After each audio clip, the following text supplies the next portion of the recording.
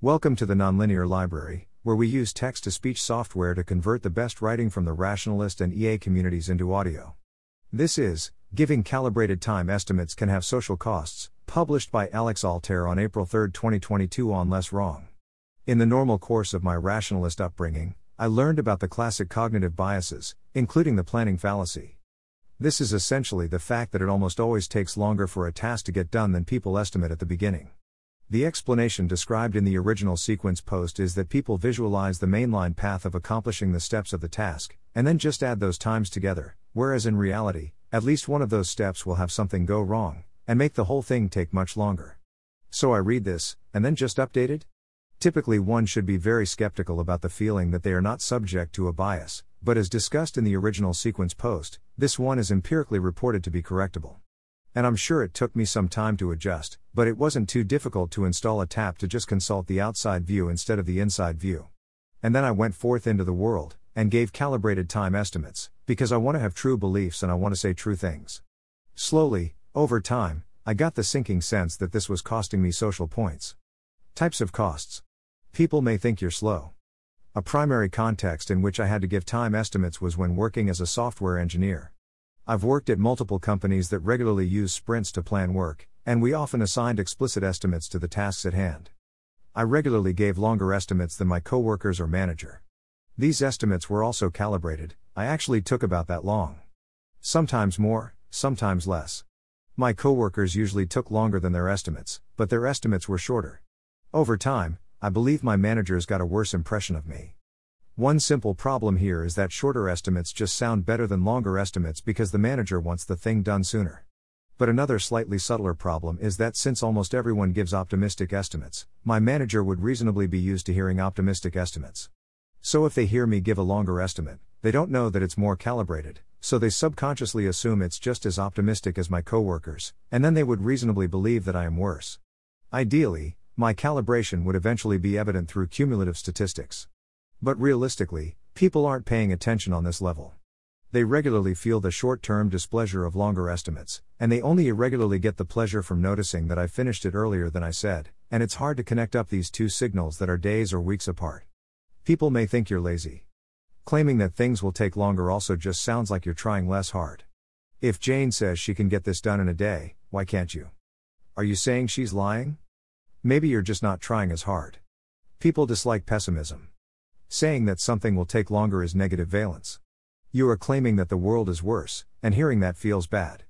People don't like regulations and safety expectations, because in the short term they are annoying and costly, even though in the long term they are designed to be much better for you. Hearing someone say that something will take longer is annoying and costly in the short term, even though being calibrated could allow the whole project to plan better. People can feel insulted. The planning fallacy also applies to other people telling me their time estimates. I have no reason to assume other people are calibrated, and in my experience they usually do take longer than they estimate. And yet, telling them that you think their estimate is too short is rarely going to be taken well. Often I can just hear their estimate, not say anything, and then personally assume and prepare for it to take much longer. But that's not always an option, for example if you're working together on the task, or if you care about helping the person plan better. People want commitment. In a related problem, sometimes people will ask me, can you get this done by time? And I'll say something like seems reasonable, but as the discussion carries on, it becomes clear that they want me to basically promise that I'll get the task done by then. My problem with this has two parts. One is that my priors on how long it takes to do things in general are not just later than others, but also very wide. There just is a good chance that things will take much longer. The second part is that, for me to utter a statement X, I have to believe it with a certain probability that is fairly high. So when someone wants me to echo back the unqualified statement I will get it done by time, they're basically asking me to be, 98% confident, and I just can't be, because I know that the 98th percentile time is actually more like 3 times. So I continue to hedge, and then if they push I basically tell them the above, and then they feel like I'm making a point to not commit, and then maybe they start thinking the above things, like that I'm slow or lazy or something. The annoying thing here is that I believe the only difference between me and another task doer in this situation is that I have more accurate beliefs, or I have a higher belief threshold for making claims, or something similar, like that I only use statements for communicating beliefs and not for socially enforcing a commitment to myself. I think I can get the thing done just as fast as someone else, and thus I think I can satisfy the task giver just as much, but they currently feel less satisfied because of the above communication. Being out of sync with others. The last type of cost I can think of is when me and someone else are both equal parties subject to something else getting done. Say that me, Jane and Jack are going to the movies. I know that Jack always takes a long time to get ready at the last minute, and so I am psychologically prepared for this. We show up at Jack's house, and I go ahead and sit down on the couch and start reading on my phone. Maybe we'll miss the first few minutes of the movie, or get worse seats or something, but I've already accepted that as a likely consequence of going to the movies with Jack. Jane, however, has not done the same level of planning fallacy compensation as me, and so Jane feels surprised and frustrated when Jack takes a long time. This isn't exactly a conflict between me and Jane, but it can be awkward. Maybe Jane is anxiously pacing around while I'm relaxing on the couch. Maybe she feels like I should be on her side by feeling equally impatient, or something. Maybe she feels like I'm enabling Jack by not demonstrating urgency. An example that did happen to me is that my house is having its electrical system replaced. This is taking a very, very, very long time. Many of my roommates seem not just annoyed, which anyone reasonably would be, but also something like surprised by this. And, I dunno, I just knew it would take forever and ever. I just decided to start living my life as if it would never end. I remember literally thinking to myself, it would be nice if this got finished in 2021. I currently have my fingers crossed for it being finished in 2022.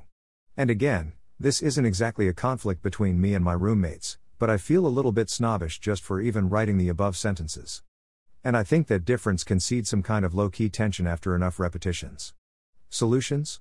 Mostly my solution to the above is to just remember that they happen, and add that into the social calculus that I'm always running every time I interact with a person. Often I just pay the social costs, partly because I have pretty high social resilience, partly because I continue to want to be a person that acts from my beliefs even when it's costly. The solution of just give shorter time estimates is basically a non-starter for me. The adjustments I do make are usually in the form of giving the estimate with softer wording, some kind of hedging, or just being more clear about my intention versus my uncertainty. I'm pretty sure that a more socially skilled person than me would have clearly communicable solutions that use some kind of charisma warmth to make the listener feel better despite the longer estimate. Here and elsewhere, feel free to just, not believe my self-reports. I do not in fact have the data handy in spreadsheets, or anything.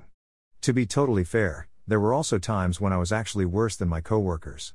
But this problem compounded the impression during those times. Thanks for listening. To help us out with the Nonlinear Library or to learn more, please visit nonlinear.org.